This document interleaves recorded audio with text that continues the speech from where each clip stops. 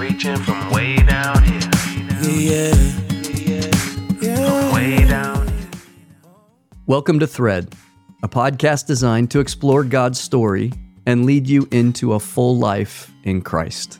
Thank you for joining us in this conversation, co-hosted by myself, Hannah D'Souza, and Dr. David Proctor. Though I'm way down here, I get a better view of this boundless world that I'm going to.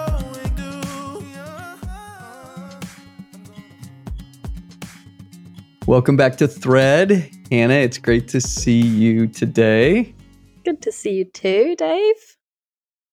We got to check in on Gilgy. How's Gilgy doing? Oh no, I was concerned that you'd ask because he's here. He's still there, alive, but a little Is he bit alive? more depleted. He's alive. He's lost some leaves, but he's still going strong. He's alive, but he's lost some leaves. Okay. Someone on one of the YouTube videos in the comments said we should rename Gilgamesh to Harry Proctor. Oh no, that's definitely not a good idea. I think it was a spin on Harry Potter there. Yeah, well, maybe it's tying in your English roots and Yes, I don't know. think. So we're sticking with Gilgamesh. But we appreciate the feedback. Yeah, it's always good to have suggestions. So let me set up the next two episodes here for us. We have been in the middle of this God's People Birthed series or module. And we've talked about Abraham and covenant, Sarah and Hagar, Jacob twice. We talked about Jacob's life and then his wrestling match. We had a guest last time. We had TJ Precy join us to talk about Joseph and Judah. Some fascinating insights on that episode. But what we're going to do to wrap this series up is we're going to do two episodes on Moses, and we're going to talk about 2/3 of Moses' life. So I know we're going to get into how that breaks down. But today in this episode, we're going to talk about Moses in Egypt, or his first part of his life. And then the next episode, we're going to talk about Moses in wilderness. And so what we decided to do is, Hannah, you're going to be leading us in this conversation, and then I'll be leading in the next conversation. Isn't that right? Yeah, something like that. We'll see what happens. Yeah, so we'll kick it over to you to help us navigate this Moses in Egypt piece. Yeah, so a helpful framework actually is in the book of Acts. So in the New Testament in chapter 7 with Stephen, who before he is martyred, he's the first martyr, he gives a speech to the council in which he kind of recounts the history of their people, beginning with the patriarchs. And he actually talks about Moses in quite a helpful way. He breaks down Moses' life into 3 40-year periods. So he was the first 40 years in the palace of Pharaoh. And then at 40 years old is when he murders the Egyptian, which is a really pivotal moment. And he spends 40 years in the wilderness. And then at 80 is this moment with the burning bush when he's called by God. And so these events are all kind of significant seasons in Moses' life. But I think that's kind of helpful to break it down in those 40-year segments. And so I'm kind of walking through the first 40 years here. So as you mentioned, Dave, we left the narrative last week with Jacob and his family resettling in Egypt at this invitation of Joseph. And now, at the point we're at in the story, 400 years have passed since then. So the descendants of Jacob I was looking up how many there would have been, and people estimate about 2 million at this point.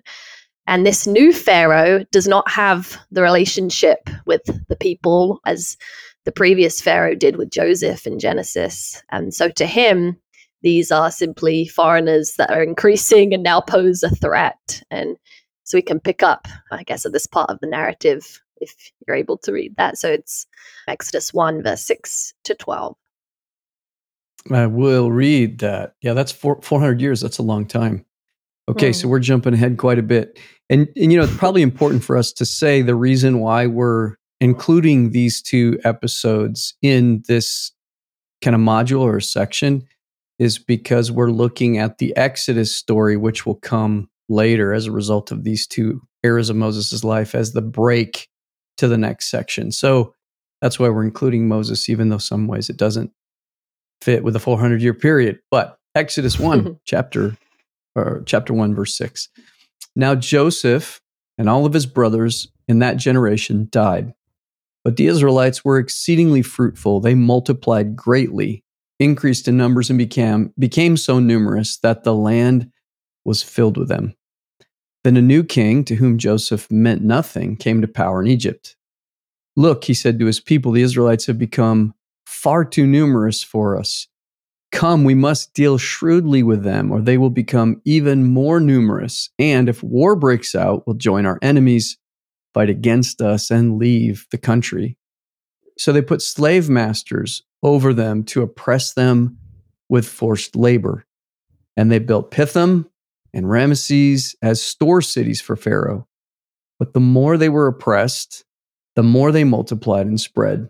So the Egyptians came to dread the Israelites and worked them ruthlessly. That phrase there, the more they were oppressed, the more they multiplied. I felt like it had echoes of Genesis 1 and being fruitful and multiplying. And it seems like regardless of what is being thrown at these people, the promised people, they can't be kept down. All of the oppression that's coming at them, they continue to grow in power and number. And in a similar way, it reminded me of Joseph continuing to prosper while in captivity. And I remember thinking last week as we were going through the Joseph narrative, there are lines that come up that say, and God was with Joseph, and God was with Joseph. And we're reminded that, despite what Joseph is going through, God was with him. And it always felt to me, this feels very tempting to be like, really? Was he really with him? Because nothing about his physical circumstances seemed to indicate that the presence of God was with him. And it seems very paradoxical. But I feel like that's similarly with the case with the Israelites here, being brutally oppressed, and yet the presence of God is meant to be right there with them. And he does hear their cry, as we'll see, and in response sends Moses and raises up Moses as a deliverer. I don't know what you think of that idea. Yeah, no, that's interesting, because when you state that it seems that God wasn't with them from the outside indications, I think that does speak a lot to how we tend to internalize, is God with me or not, or how we interpret it. So God keeps saying, I'm with you, and we tend to interpret it as, are you sure? Right. Right. I think what you just said also reminds me of what will come later with people like Gideon that say, if the Lord is with us, why have all these things happened to us when God first appears to him? It's, this idea that where are these wonders our ancestors told us about? And circumstances seeming very different to that claim that God's there and present.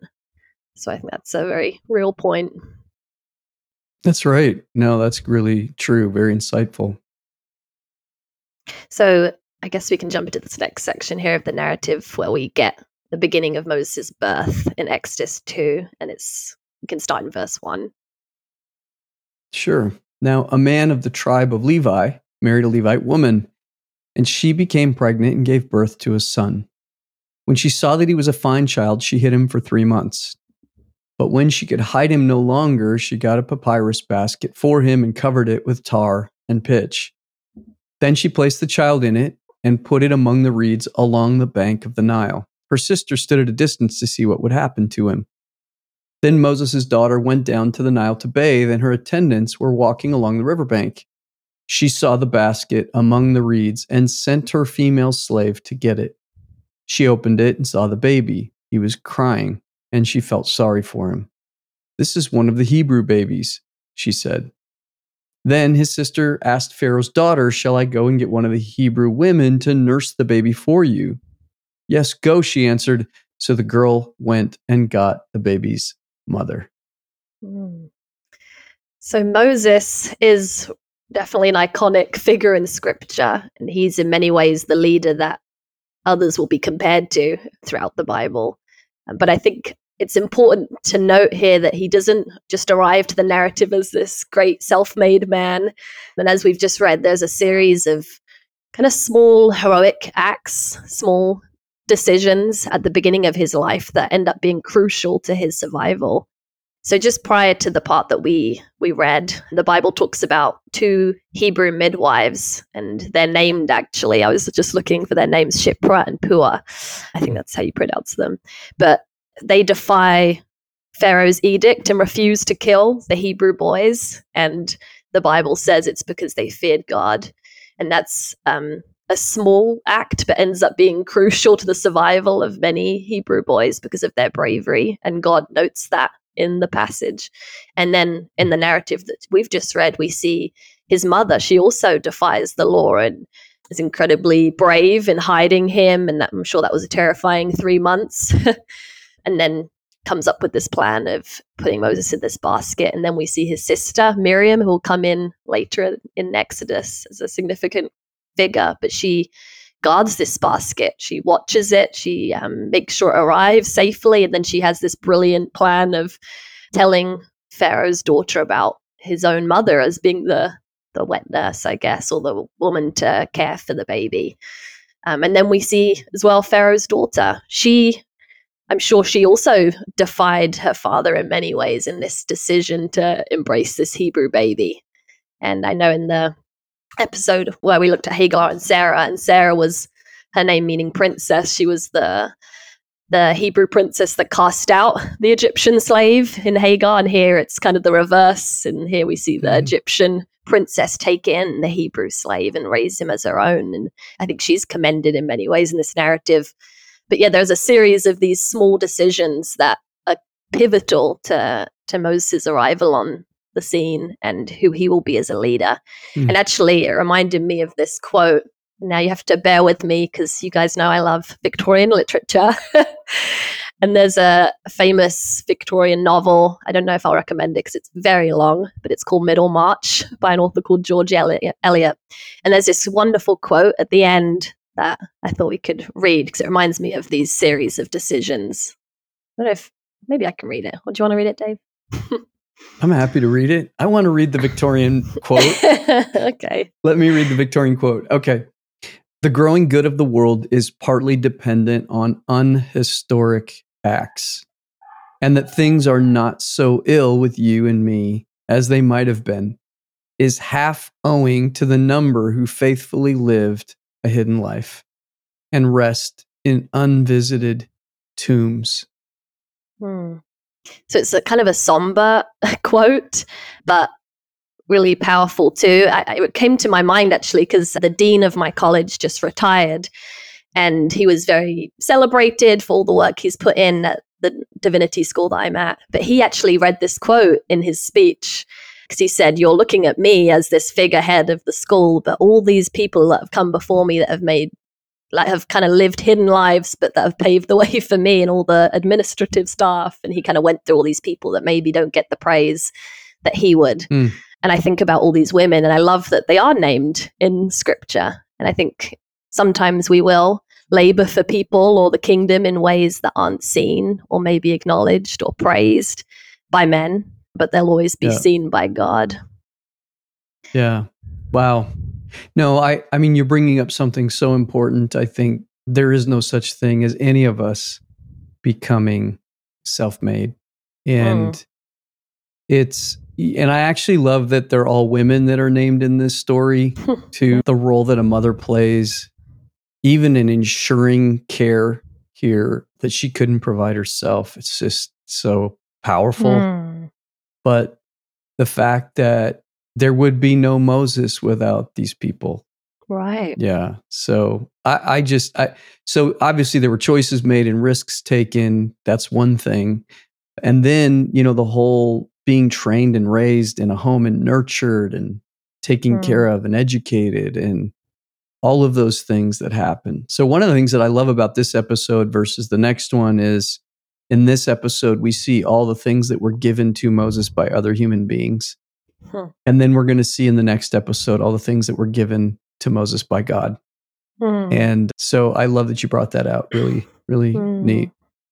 Yeah. And actually, another cool thing about this kind of narrative here is we see Moses' mother put him in this basket which will be carried down the Nile. And the Hebrew word that's used for basket is actually the same word that's used for ark. And there's only 2 references to ark. It's Noah's Ark and this basket, which is also the same word. It's an ark. So cool.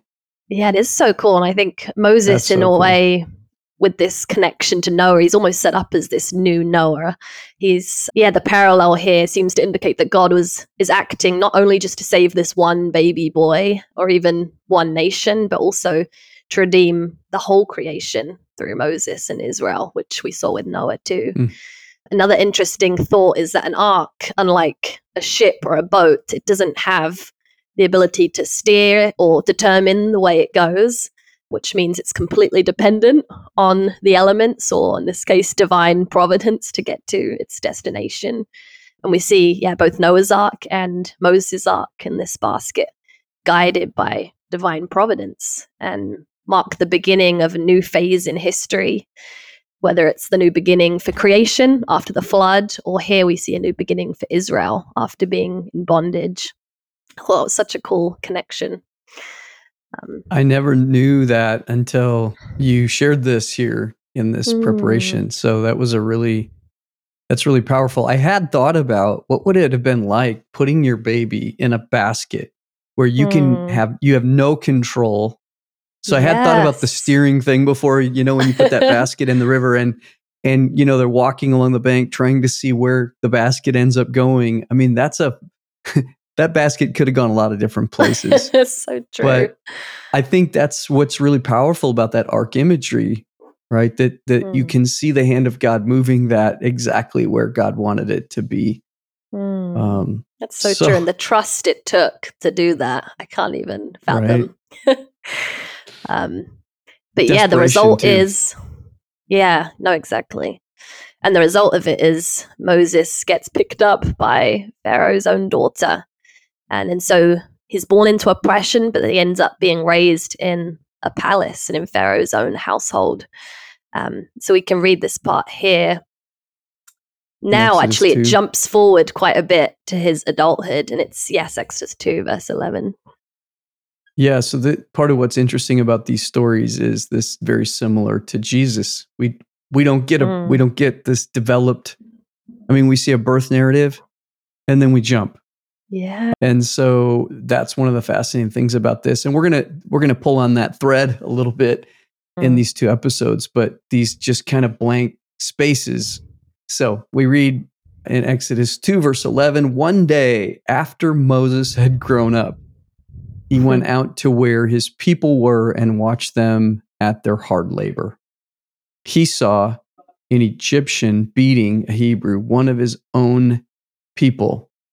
Looking this way and that and seeing no one, he killed the Egyptian and hid him in the sand.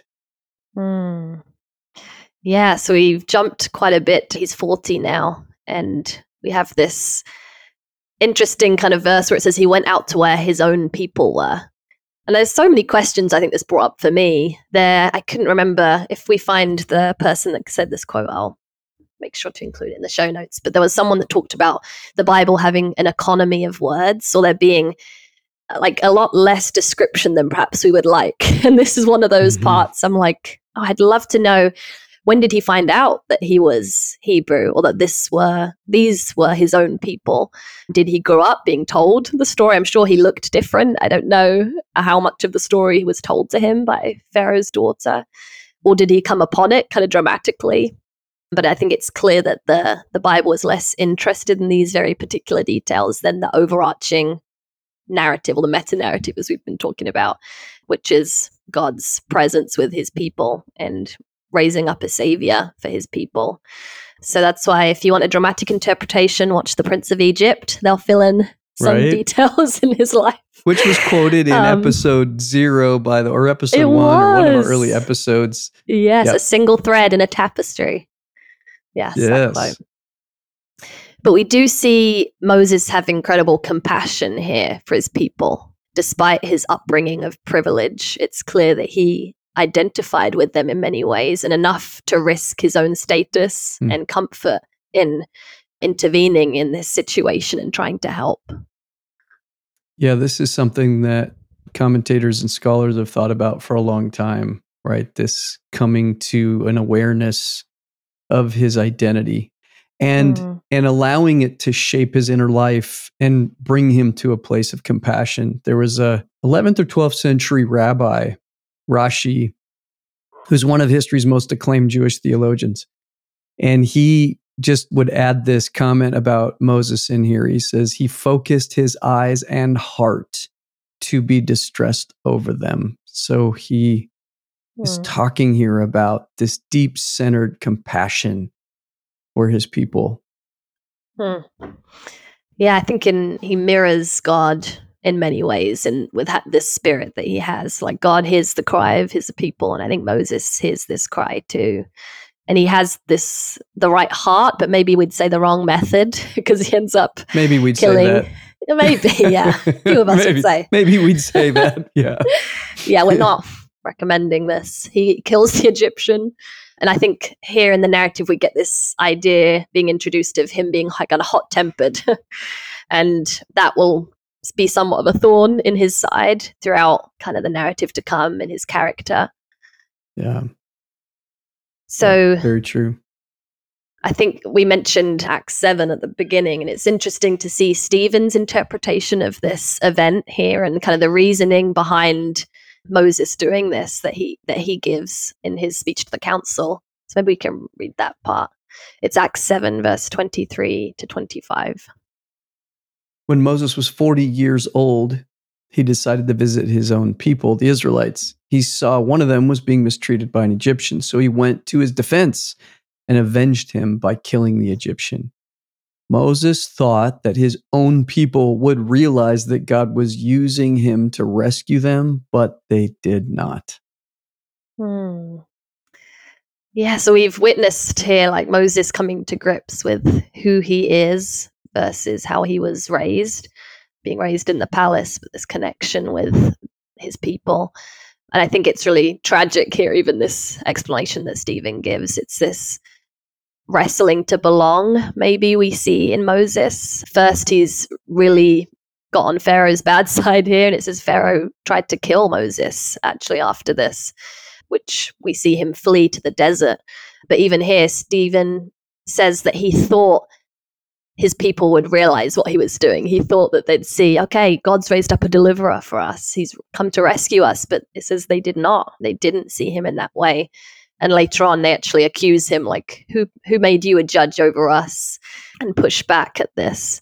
So there's a sense of Moses not belonging in either place, not belonging in the palace or with Israel.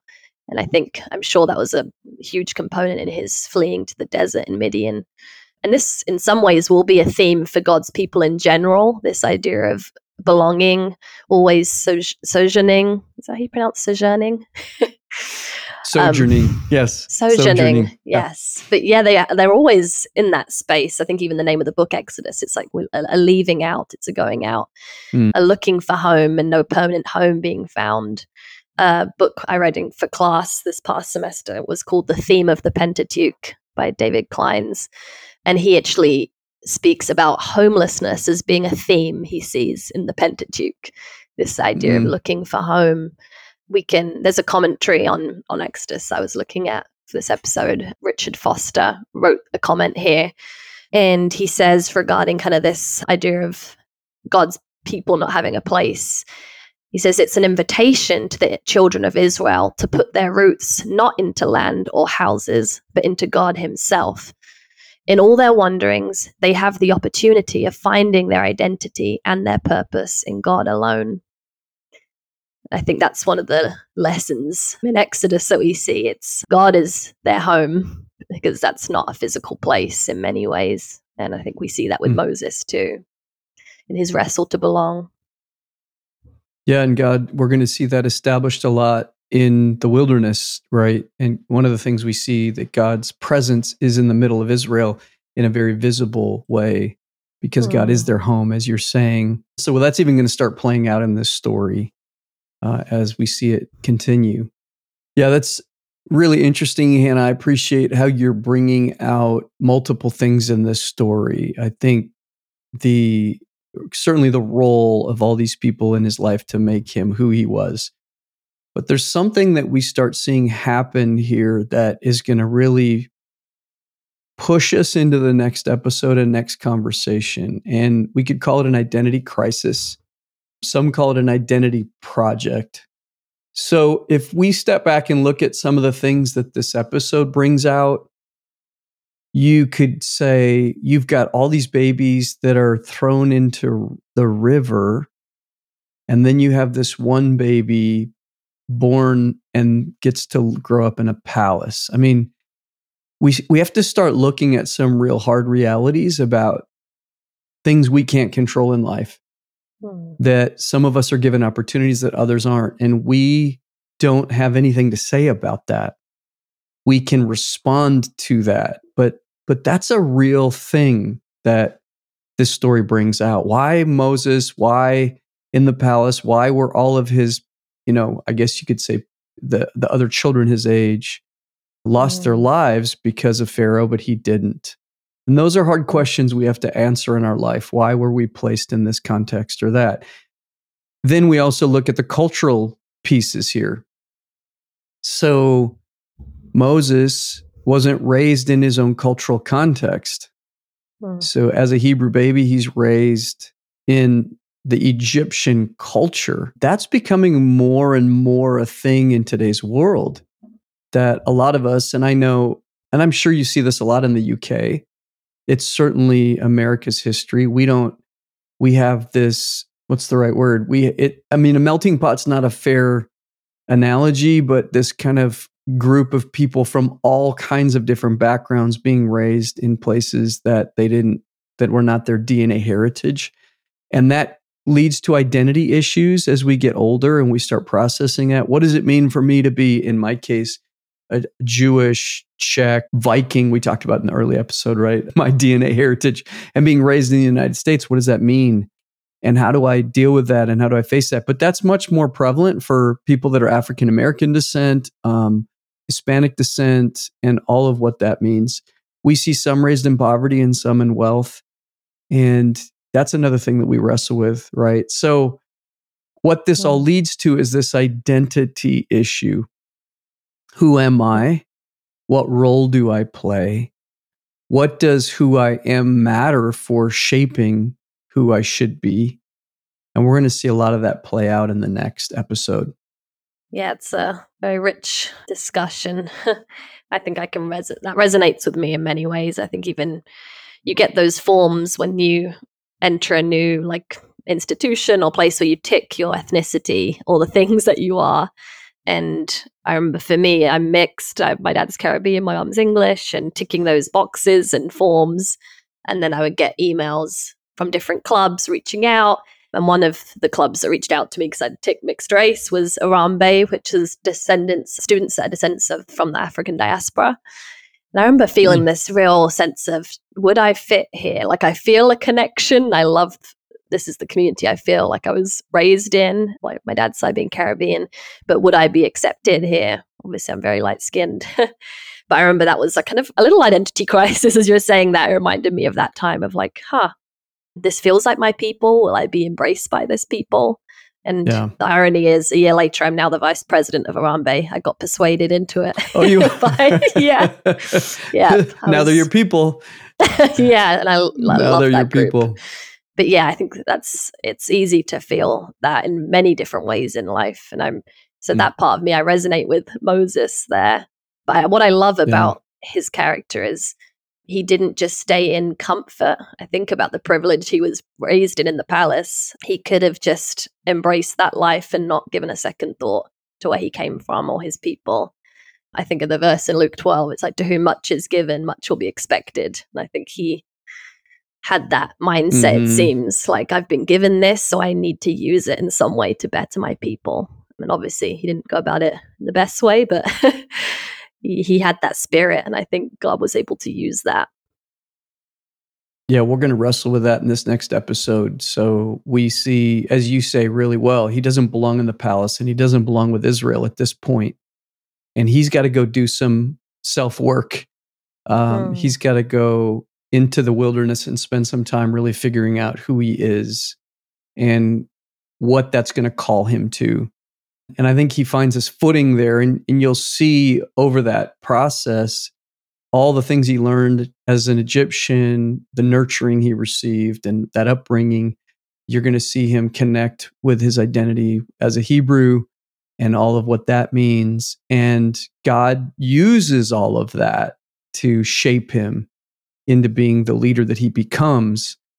And I think that's part of the process, the identity project for each of us is learning what these disparate, sometimes appearing disparate, or these segmented pieces that don't all make sense. It's finding ways of what does that say about me and what God wants to do with that and how he's going to use that. That is part of the project of what God does in helping us. So we're going to unpack that a lot more in the next episode. When it comes to like I know we're talking about spirituality and our lived spirituality, how do you see kind of our identities playing into our spirituality, or what should that look like? Yeah, it's absolutely, I mean, again, if we go back to spirituality being the lived experience, how we engage the world, we recognize that these things contribute to our experience. They contribute to who we become. They contribute to our sense of identity. And that plays in all kinds of different ways, from the foods we eat, the way we celebrate holidays, the way we, engage our family lives, to even things about the gifts and the talents that we were given and the way we were raised and what that means. So all of those things play out. I mean, you can grow up in a home that highly values education and that shapes you, or you can grow up in a home that highly values a strong work ethic and that shapes you. So some of those things we pick up from DNA, some we pick up from culture, some we pick up from giftedness, some we pick up from nurturing. There's always that question, nature or nurture? Is it how you were raised, or is it what you were made to be in the womb? And both play out here. And so those all feed our spirituality. And that's exactly what we're going to start seeing with Moses. So when we step into the second phase of Moses's life, we're going to start seeing God shape those things. Now, in the contemporary world, we call it ego, the development of ego. You could kind of equate ego to personality, who we are, our identity. We form ego in our young life, but we form it a lot through building the container, developing habits, constructing ways of living. But then as we move into midlife and later, we start pushing on those things and saying, well, I'm not just what I practice. Who am I really? And we're going to start seeing that play out in midlife and beyond. And so it absolutely shapes our spirituality. So good question to cue us up for the next episode, Hannah. Okay. Well done. Thank you for leading this conversation today. Of course. So this is Moses in Egypt, and everyone's going to have to tune in next week for Moses in the wilderness. Okay. We'll see you then. We'll see if Gilgamesh is any healthier next week. I don't know. If anyone has tips for bonsai trees, let me know. Okay.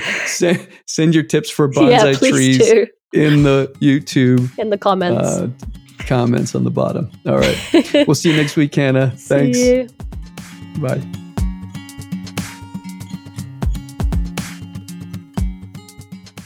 Thank you for joining this Thread conversation. We're more than a podcast. Check out threadpodcast.org for more immersive content. Though I'm way down here, I get a better view of this boundless